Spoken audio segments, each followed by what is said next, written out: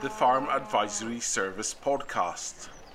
Audio advice on livestock, crops and soils, environment, rural business and more. Brought to you in association with the Scottish Government. John Sinclair owns and runs Craigies Farm Shop just outside Edinburgh. It's a family-run business with pick-your-own fruit and veg as well as the shop and café. Due to COVID, the shop and café initially had to close, but John and his team quickly adapted to offer home delivery, which has become an important new income. As things open up, it has allowed them to find a new way of reaching customers. My name is Mary Jane Laurie, and this is our second Forward Thinking Farmers podcast. Today I'm speaking to John Sinclair of Craigies Farm just outside Edinburgh. Good evening, John. Good evening. How are you doing? I'm good, thank you. How are things? Good, yeah. No, we've had another busy day again. Good. Can you start by introducing yourself a bit, please, and your farm? Yeah, my name's John Sinclair, tenant farmer at West Craigie Farm, farm in partnership with my wife, Kirstine Sinclair. Yeah, West Craigie Farm's a tenanted, it was a 100 hectare tenanted farm that my father took on in 1966. And it's mainly arable ground, but we've kind of diversified a little bit and grow soft fruit, vegetables, and we've got a farm shop and cafe, which is sort of the main part of the business now. So when your father took on the tenancy, was it a fairly bog standard farm? Was it like mixed cropping and livestock, or what sort of system did he have? Yeah, when he took it on, he was milking cows, so he was milking about 100 cows, and he was retailing the milk directly to consumers between sort of here in the centre of Edinburgh. We're just right in the west side of Edinburgh, so about 6 miles from the centre of Edinburgh. Okay. So yeah, it's quite an early introduction really to kind of marketing as produce direct to the consumer. And was that quite unusual at the time to sell directly to consumer, or was that the sort of done thing? There's probably quite a lot of farms round about Edinburgh. There used to be quite a few dairy farms at the west side of Edinburgh, and a lot of them probably would have retailed the milk directly. When the pasteurisation laws were introduced in the 70s, the landlord saw that as being a non-agricultural operation. So he wouldn't give Dad the permission to put a pasteurisation plant in. And I like to think my father had foresight, but it was maybe going a bit too far. But he didn't really see the future in sort of selling his milk to someone else to then process it and package it and then sell it on again. So he came out of dairying altogether in the 1970s. Okay. So when did you take on the farm? Yeah, well, I went to college in the mid-80s and graduated in 89, and really all I wanted to do was sort of drive tractors and big machinery, but the size of farm that we were at West Craigie, and also things were really pretty tough at that time because the 80s were pretty poor, and I have a financial statement of that would have come out of the accounts from the mid 1980s, and really on paper we should have been bust, but the banks kept on sort of supporting us, and so it must have been pretty tough for Dad at the time, with a son that wanted to come back, desperate to come back to the farm, and trying to get a living for one family was hard enough, but let alone two. So, it was that time that Dad planted the first of the soft fruit, and really from the back of that, a sort of farm shop and whatnot developed. Whilst he was doing that, I set off and did a lot of agricultural contracting. Right. Which was great when I was sitting in the seat in the tractor, but after Dad passed away, when I tried to do a bit of both, and I had to pay someone to sit in the tractor seat, then it became quite obvious that there wasn't really a future in that for us. Yeah. So when your father passed away, was it you and your wife then that took on the business? Yeah, I mean, I suppose I was always quite lucky. Dad had told me from quite an early age that when I reached the age of 30, he would be 60, and he would hand the checkbook over, So unfortunately, he was died at 57, so quite young. Yeah. But I was quite well prepared to take over. I had it in my mind that this is what I was wanting to do, and that it was only 3 years away, so it just happened a little bit quicker. So it was really quite good, and I think it's one thing that I've always been really grateful of, and I've sat my 2 kids down and said the same to them. I don't want to be doing this forever. There's far too many farms out there that it's the grandfather that's writing the checks, where the kids are perfectly capable of building up the business and moving the business forward. Well, that's the thing, isn't it? So many people don't think about succession planning early on, and it's awful that your father died so young. But if you hadn't had that plan in place, and you'd been preparing for it, then to take over, it would have been very difficult to suddenly have to start running the business without being involved in all the finances and things. So it's good that you were involved and clearly knew the direction you were taking the business from that point. So I've always kind of thought that life's a bit like a graph. When you start off, you've got no experience, but you gain that over the years. But you start off with stacks of enthusiasm, which as the years go on, that kind of dwindles. So I think it's just catching that sort of sweet spot in the middle where you've got a bit of experience and still got enthusiasm. Yeah, as you were saying, it's knowing when to get out, isn't it? When you've had enough, that's it. And still time to enjoy life as well. So that's important. Right. So your kids are quite involved in the business, aren't they? Yeah, so we've got two kids. So Sophie's 23 and George is 22. So Sophie's a professional curler. But she's worked in all the areas of the business, in the shop and cafe side, and she's currently sort of helping with the deliveries and coordinating that sort of new side of the business. Yeah. So I think she's studying business, and I think certainly shows interest on coming back home. Yeah. And then George, he's just finished doing rural business management at SIUC in Edinburgh. Mm-hmm. So he's been travelling, and he's currently working at home, but will probably go off and do a harvest job. So just really kind of encouraging them to go out and see how other people do things, and get a bit of experience, and see a bit of the world as well when they've got the chance. Yeah. Yeah, that's important, isn't it? Because once you get involved with the family business, it's then hard to get that time away again. So that's great. So you said that your dad sort of experimented a bit with planting soft fruit. Was that a conscious decision, or was it just, we'll give it a go, or how did that come about? Yeah, I was really friendly with Guy Charlie King up in who farms soft fruit up at just outside Blairgowrie. And Charlie kind of helped Dad and encouraged him to plant some soft fruit. It was quite a closed shop in these days. There was a lot of sort of fruit grown sort of Angus Blairgowrie area, and a lot of the planting stocks came from these areas as well. So it was quite difficult getting sort of planting material and getting expertise and help. And it was also kind of at the time when Pick Your Own was kind of starting to fall off. There was quite a few big Pick Your Own farms around about Edinburgh that were really struggling, and were starting to close down. So it was it wasn't the easiest of starts for Dad, but certainly put in sort of strong foundations that certainly allowed us to kind of move things forward. Yeah, and so what sort of fruit and veg do you grow now then?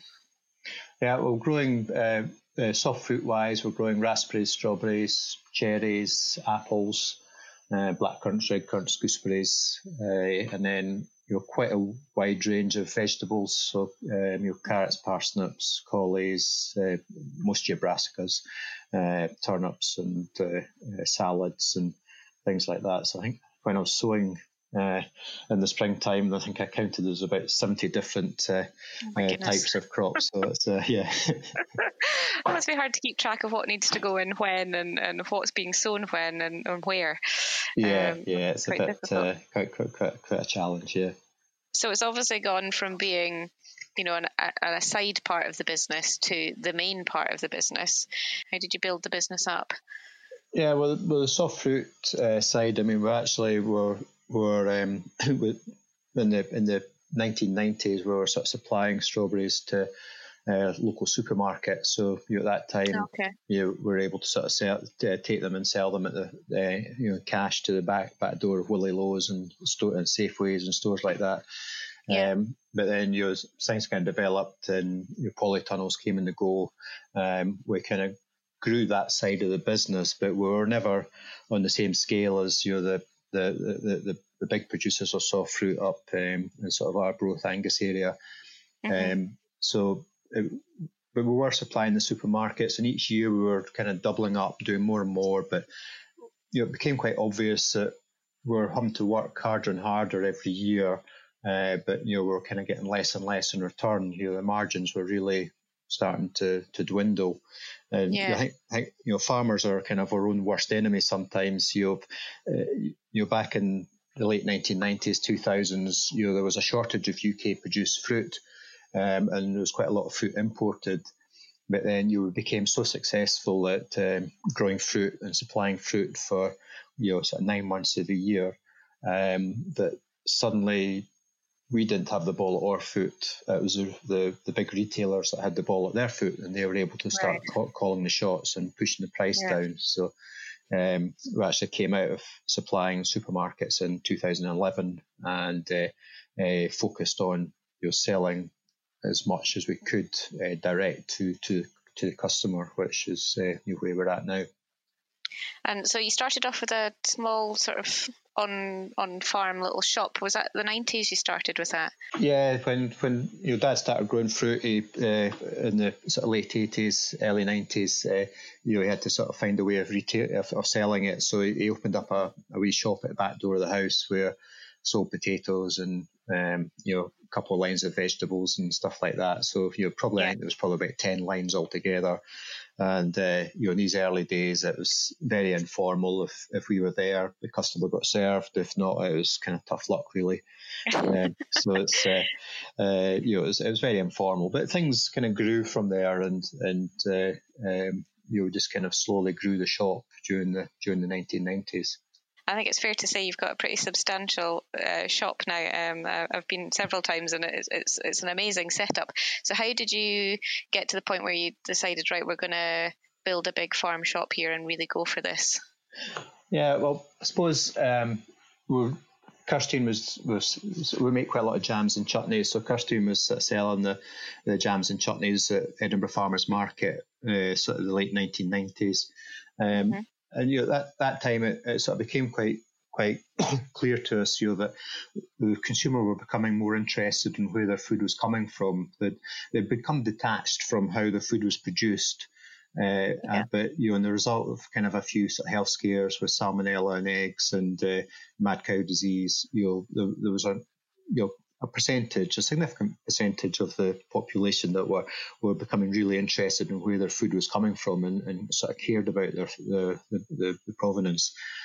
So it was probably about that time when we started to kind of think, right, how do we develop the shop, and started going through the tapping into various European funds to get help and look at our business and see how we could go about to finance setting up a farm shop. Okay. So when did your first sort of bigger farm shop open? Yeah, it was 2006 that we built the farm shop, and that time I didn't really see the advantage of having a cafe. I suppose at that time I was doing quite a lot of farm work, and so working kind of long hours, and when Kirstine sort of said, we should really have a cafe with this shop as well, I sort of said, cafe will work well at the weekend, and people have got time to come out and have a coffee, but during the week it'll just be like tumbleweed. So she took us up to Blair Main's farm shop just outside Stirling, which would probably be one of the sort of first farm shops in Scotland. And I can quite clearly remember it was a Tuesday. and it wasn't in the holidays or anything, and we had to queue to wait for to get a seat. So that's kind of thought she proved you wrong. She proved me wrong. She, I'm not often wrong, but I was on that occasion. We had to kind of go through as well quite a long process, just negotiating with our landlord. We do have a good relationship with our landlords, but I served a notice of diversification on our landlord, and the factor sort of said, look, do we really want to go down this route? Could we maybe just look at some alternatives? So we kind of got some professional advice and sat down around the table, and it became obvious what was important to the landlord, and what was also important to us. So we decided to take a bit of ground out of the farm tenancy and enter it into sort of a business lease, which is got a bit more flexibility than sort of the standard kind of agricultural tenancies. Right. So we developed the original build on that basis. That had a real hidden benefit that I'd never really kind of appreciated at the time, because it created an asset that we were able to then sell or trade. Being a tenant farmer, didn't really have that many assets apart from sort of our machinery, so we had to sell all our kind of machinery to build the initial farm shop. It became quite clear that it was the biggest problem in the early days was it was too small. With stacks and stacks of customers, which is a great problem to have. But when you've only got 50 seats, but you've got 200 people looking to sit down, it's a real problem. So when we went to sort of chat to the banks about how about extending, the banks looked at our lease and said, well, actually, there's quite a bit of value in this lease. We're quite happy to lend against this. So we managed to tap into some European money, which paid for about 50% of that kind of extension 2 years after we opened. So does the business lease mean that you still own the building, though, at the end of the day, or is it part of the tenancy still? Yeah, we own the building, although it's written off over 50-year period. Right. So at the end of that period, it reverts back to the landlord. So, just a different way of doing things that you maybe wouldn't have thought about before. Were you taken by surprise then that in the first couple of years how successful the shop really was and the cafe? Yeah, I mean, it was. It did take us by surprise. I suppose we didn't really have enough lot of time to think about it because, busy. And then, not only did we have lots and lots of customers, we also then had to start employing lots and lots of staff, which,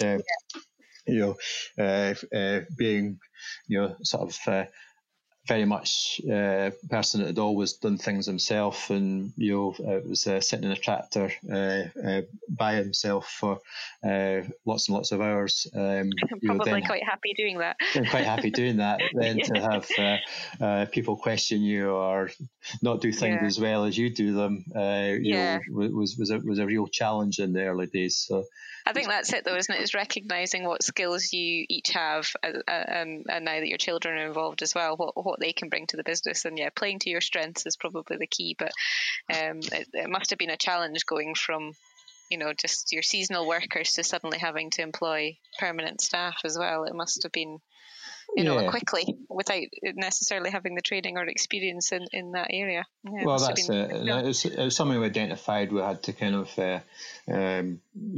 well, certainly on a personal level, I had to kind of address and change quite quickly. And I signed up to the rural leadership program, and that was a real help for that. Yeah.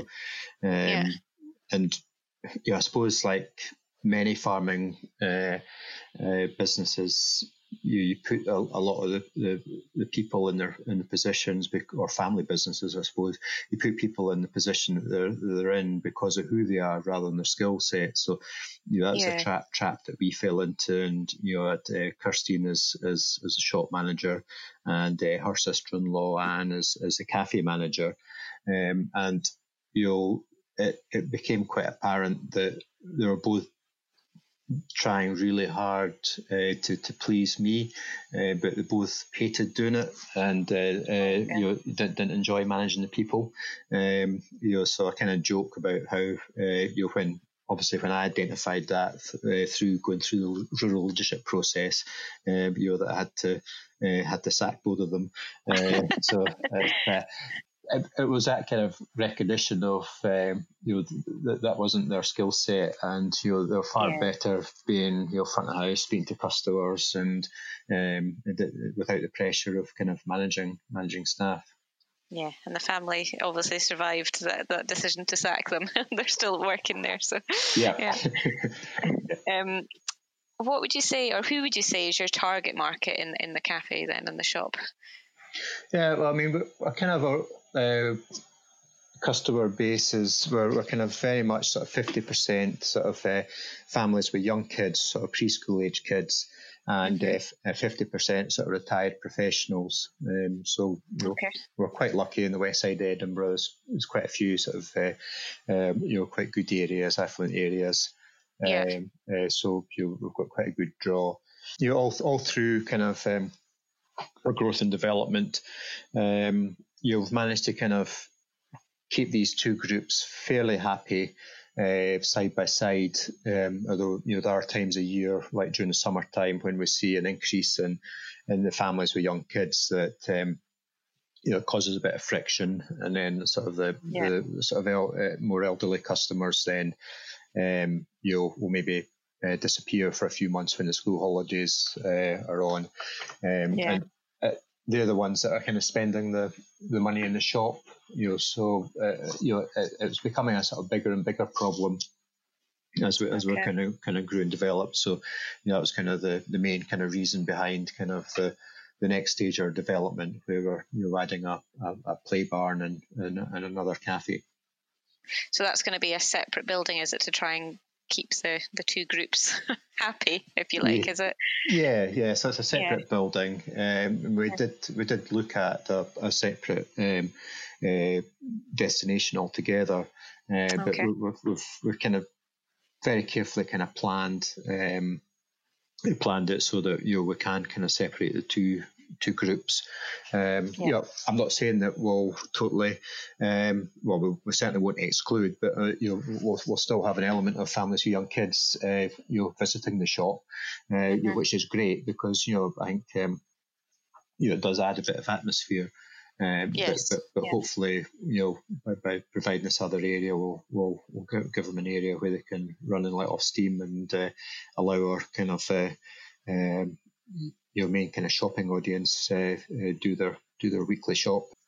Yeah, I mean, I guess that's the thing, isn't it? Craigies has become a destination for more than just being a shop. It's almost an experience for people as well, as you're saying, the young families and things, because it's not just a farm shop and cafe now. You've got like sort of little farm trails you can do and animals and things, haven't you? How important is that, do you think, in the overall experience, adding these things that maybe cost you money and hassle factor, but do you think they draw in extra people? Yeah, no, absolutely. I mean, we're at the moment, because of the building works, and we don't have as many animals as we would normally have. So we're definitely seeing that our customers are missing that. Right. And you're right. It is an experience, and I think that was something that I learned quite early on, especially with like the pick your own. If you go back sort of 20, 30 years ago, people used to pick fruit for putting in the freezer, for making jam, for eating. And a lot of the big pick your own farms around about Edinburgh and up and down the country, didn't change from that. They just kept on trying to think that model, as the customers were coming in and eating them, dry, basically, of their profit. Yeah. So we kind of recognised that it was a nice day out in the countryside on the farm, and the fruit was a byproduct of that day's experience. So that's when we kind of looked at introducing a kind of minimum spend. So any customers coming into the fruit and veg fields, we take a fee off them per person, but then they can redeem that against any produce they pick. So basically, it kind of rules out the customers that were taking advantage of us by spending the day stuffing themselves with fruit. I mean, there would be times where they'd come out with the cream and be sitting outside the field eating the fruit, and maybe just come out with no fruit at all, or just a couple of pounds worth of fruit. So we had a lot of very unhappy customers when we introduced that system, but there were really customers that we didn't want. It's such a nominal amount, isn't it? Like if you're serious about going to pick fruit, it's a few pounds, it's nothing. And then hopefully people still enjoy the experience as well. Oh, that's it. So you have a pretty good social media presence as well, and you've just done a new website. How important is it, do you think, to keep the public up to date with what's happening on the farm through social media and your website? I think it's really important. They've got to have that kind of connection and sort of feel involved and have a bit of ownership in what we're doing. And word of mouth is our best form of kind of marketing. If a family come out and picking strawberries or pick a pumpkin, and they post a picture on their social media, then it's amazing how that all just kind of grows, and the amount of people that see that and comment on it and share it. It's really, really important. And, I think the pumpkin thing just has taken off the last couple of years. And Craigies has become like a bit of an Instagrammer's destination, isn't it, to get your photo with a pumpkin? And it seems ludicrous, but that's what people want to do at the moment. And you seem to be right there in the right place at the right time for that market. Yeah, well, we've been quite involved with Farm Retail Association, and quite often find that I'm not saying that we're slow up north, but we're generally kind of a couple of years behind the trends from down south, and right. There was a lot of kind of farm shops doing pumpkins down south, and growing massively each year, and we've seen a lot of new sort of pop up. You pick your own pumpkins and whatnot popping up, which a lot of my friends sort of say, "Oh, is that not competition? Do you see them along the road? What they're doing now?" And I think it's quite the opposite. I think it all just helps to kind of build that kind of momentum and kind of reach out to more and more people. So I think it's fantastic to see the kind of growth that we've seen up here in the last few years. Yeah, and it is a relatively new thing. It's it's not that long ago when we were all trying to hollow out a neep for Halloween, and it was much harder. It's a nice thing to do with the family, isn't it? And as you say, if they share it on social media as well, that's great. It just spreads the word a wee bit. Yeah, and the pumpkins is that kind of thing with experience. We kind of grow about half the pumpkins ourselves, and we'll buy half of them in. And pop them out in the field, which unfortunately we can't do that with strawberries. But anyway, it's we're quite honest about that, and I think it's I think last year I had one customer that came up to us and sort of says, I can't believe you're charging £6 or £6 or £7 for a pumpkin. I can go to Tesco's and get a pumpkin for £1. And I sort of said to her, I says, well, if it's just a pumpkin you want, go to Tesco's. But if you want to come out with the kids, take lots of pictures. Kids get covered in mud, and get in the tractor and trailer ride, pick their pumpkin. Maybe get a hot chocolate and a cookie from the cafe. Then come out here and spend £7 for a pumpkin. It's that experience thing again, isn't it? Yeah. And do you think people are getting more connected to where their food comes from nowadays? You said sort of like the 90s people were starting to get that connection.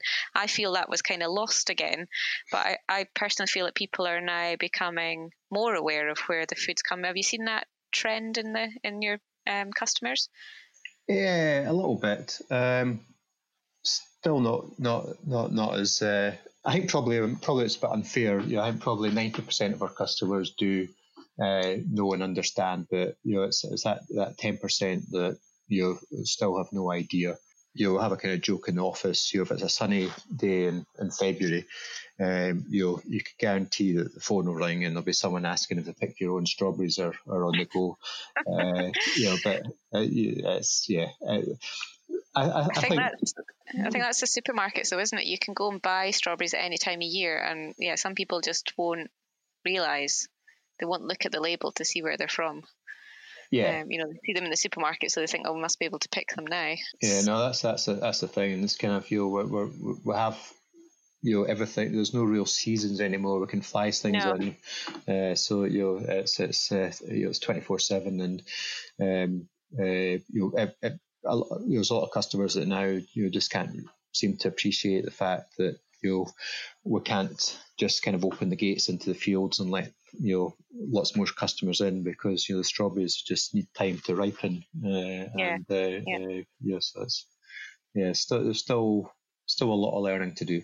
We're currently still, I would say, in the middle of the coronavirus pandemic, but things obviously changed very rapidly for everybody. But I would say it's probably affecting your sort of business more than a traditional farming business where they don't have, a customer-facing role. How have you and your team adapted to these challenges? Yeah, I mean, the team have adapted really, really well. I mean, our business is totally different to what it was, 3 months ago. When this all kicked off, Kirsty and me were in Canada. We're supposed to be going to support our Eve Muirhead's team, and her daughter Sophie was going to be fifth man at the World Championships, and then that obviously got cancelled, and then things then started just to kind of happen. So had quite a lot of calls with my general manager here, just as things were starting to kind of close down, and we were having discussions at that time about whether we'd be able to keep staff on, and which members of staff should we be letting go. So we're having these discussions, and this is alongside as well. With my Highland Show hat on as well. I was quite involved in the decision to cancel the show at the same time as well. So there was quite a lot of Zoom calls sort of in the early hours from the other side of the Atlantic. So but anyway, we managed to get home, and Sharon and general manager and the team had sort of started taking orders. They'd sort of set up a kind of a simple web form on the website, and taking orders over the phone and doing deliveries, which seemed to be going quite well. And very quickly, we had to kind of take on a couple of van drivers to help with the deliveries, and it was becoming quite a logistical nightmare, because you were having to take the orders. Customers were then phoning up to change their order, and how dare they?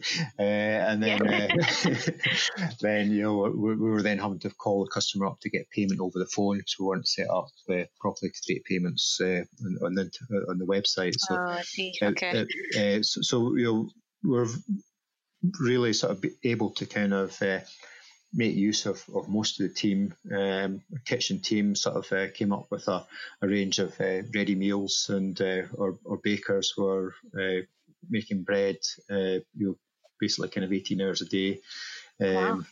So it was really kind of kicking off. And when the furlough scheme came out, obviously sort of thought, wow, it's a very generous scheme. And we sort of sat down and thought, right, okay, so who should we be looking at putting on it? And what had been a great big long list of redundancies, sort of very quickly turned into, well, actually we need most of these members of staff, because we're actually quite busy. So we just had to furlough a handful of staff, sort of a few members of staff that are a bit older and sort of a bit more vulnerable. So we're able to take advantage of that scheme to keep them safe. Yes. So it's it was turned around quite quickly, and it's really just the last 3 months of kind of like, well, where did that go? That's brilliant that there's been such high demand. Do you think when lockdown eases a bit more and people are able to go back to, their normal lives or shopping habits, do you think you'll keep up the delivery service? Do you think there's demand there for it? Yeah, I mean, we have committed to offering it going forward, and we bought a van, and we've invested quite heavily in the website, which we kind of launched last week, so we can take online payments and have a better web shop. So yeah, I mean, we're still seeing a lot of orders coming through there. Good high basket spends. I think a lot of the customers that we're getting are kind of a bit older, and have still quite a high disposable income, so like the sort of finer things in life. So I think that will still work quite well, and then hopefully when things do ease, they'll still come out to the cafe and use the services there. So I'm confident there's a future. Yeah, and I think when things return a bit more to normal, if we ever go back to such a thing, people will be looking forward to getting out and about a bit more. But as you say, for those vulnerable people, perhaps it's a good service that they can keep using and still get the treats delivered to them every week or whatever. So have you learned any lessons then, do you think, from this difficult last few months? Yeah, well, I suppose it's you're sort of looking in shopping baskets and seeing what essentials are. The sort of eggs were a real challenge. Milk, bread was a real challenge, and then the other end of the scale, things that we were running out of was English wine and gin. It's sort of the two different extremes, but the bakers and the drinkers. I suppose we're quite lucky that we're still kind of small enough business that we can change, and we've got a good team that are up for change and doing things differently. And I think you've just always got to look for the opportunities, and Dad always sort of was always sort of one for if something wasn't working, then don't be scared to change it. And we had probably kind of settled into a bit of a kind of doing things in a certain way because it seemed to work, but actually this is really kind of shaking things up, and it's become quite clear that there is a better way of doing things, and the last 3 months have been the best March, April, and May that we've ever had. Really? Wow. And it's with half of our business was closed down. We've kind of reopened a kind of a takeaway food offering from a food truck in the last couple of weeks. So for the shop to be able to kind of beat its targets, but then also sort of cover the cafe as well, has been amazing. That's incredible, yeah. And looking forward now, we're just at the sort of start of the fruit season. Do you normally have seasonal staff that will come and pick for you? Are you still going to be able to employ the sort of normal people that you would to do those jobs? Yeah, I mean, with being pick your own, we're kind of probably about 90% of our fruit we aim to sell as pick your own. Oh, really? Okay, so quite a high amount, Yeah, so we're picking a very small percentage. So right. Our farm team are able to cope with that. Okay. We have a couple of Eastern European members of staff that kind of work for us for about sort of 9 months of the year who are already here. So so Brexit, do you think that'll impact your business then, or do you kind of see things being okay for the way you work at the moment? Yeah, I mean, I think the sort of biggest worries is about the UK government allowing imports to come in. This new agriculture bill. That are kind of being produced to a different set of standards. Probably from my own personal business, that's probably not as much of an issue. It probably actually maybe helps the like of farm shop and cafe, because there will be yes, there's a big percentage of the population that wants their food as cheap as they can get it, but equally I think we're not looking for that customer's custom. We're looking at the customers that are wanting that assurance that something's been produced in a certain way. So, so I Yeah. suppose that's only going to help us. Yes. And it's about educating your customers about your standards, isn't it? And what you're doing versus what other people are doing in other countries. well, that's So it. they're aware. Yeah. Yeah. Mm-hmm. I mean, I guess the issue could be that there'll be a lot of people after coronavirus that are maybe not as well off. There'll be a lot of unemployment and people, as you say, needing to buy food Mm-hmm. as cheaply as possible because they've got a family to feed. So that's a different challenge. But hopefully your customer base will still be there. Yeah. I think our type of business does quite well in a kind of a recession or kind of hard times. It's the last time when we grew the farm, when we opened the farm shop and grew it, we added our last extension on just at the time of the bank crash, and we found then a lot of our customers who'd maybe go out to sort of nice treats and sort of nice restaurants or whatever were maybe sort of downgrading and then using sort of coming out to a farm shop as a treat and spending a day with a family out in the countryside. And I've never really thought twice about continuing with this building works and this investment that we're about to embark on or are embarking on. Because I feel that probably actually, there's probably going to be less people going away on holiday over the next few years. So, they're going to be, they still have the leisure time they need to spend with their family. So, hopefully, businesses like of ours will benefit from that. Yeah, so it's back to that experience thing, isn't it? People will be wanting to spend time with their family, having been apart from many of them for so long, and you're in such a great location to make the most of being so close to Edinburgh, that people can get to you easily and still feel like they're in the countryside, because you are. It's best of both worlds. Oh, absolutely, yeah. Yeah. So just thinking back of everywhere where the business has come, what is it, do you think, that drives you personally? Why do you do what you do? I wouldn't say that I get driven by cash. I think, I suppose, as we're seeing the business being more and more profitable, then that it probably does kind of quietly drive me a little bit, but I wouldn't say it's a major driver. I think the thing that really drives me is seeing people better themselves and kind of learn and improve. I've taken a number of members of staff on in the past. We had a couple of young chefs. We started off washing dishes and we kind of got them into the kitchen and trained them.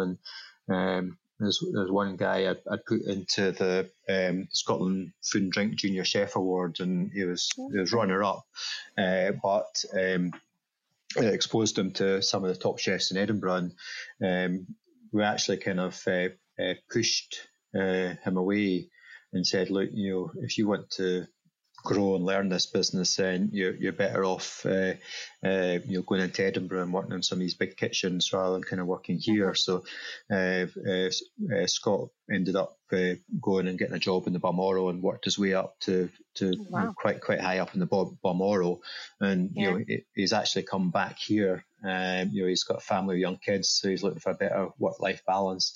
So he's actually come back here as our head chef, which is really nice. And then there's another young guy who's working now at Nico 6, and he's actually going to be on TV later on this week, and he's been supposed to be going down south to open up another restaurant for them down south. So it's seeing people develop and take on more. I think gives me a lot of satisfaction and gets me up in the morning. Yeah. So what is success for you, and how do you measure it? I suppose success is happiness. I'd like to think that I'm leaving West Craigie in better than what it was when I took it on, for the next generation. Success is, if I can leave the business for, go away for 2 months, and and the team can run it and operate it, and it still be here when I get back. I think that's something I learned quite quickly, is that I'm never going to build and grow this business by doing everything myself.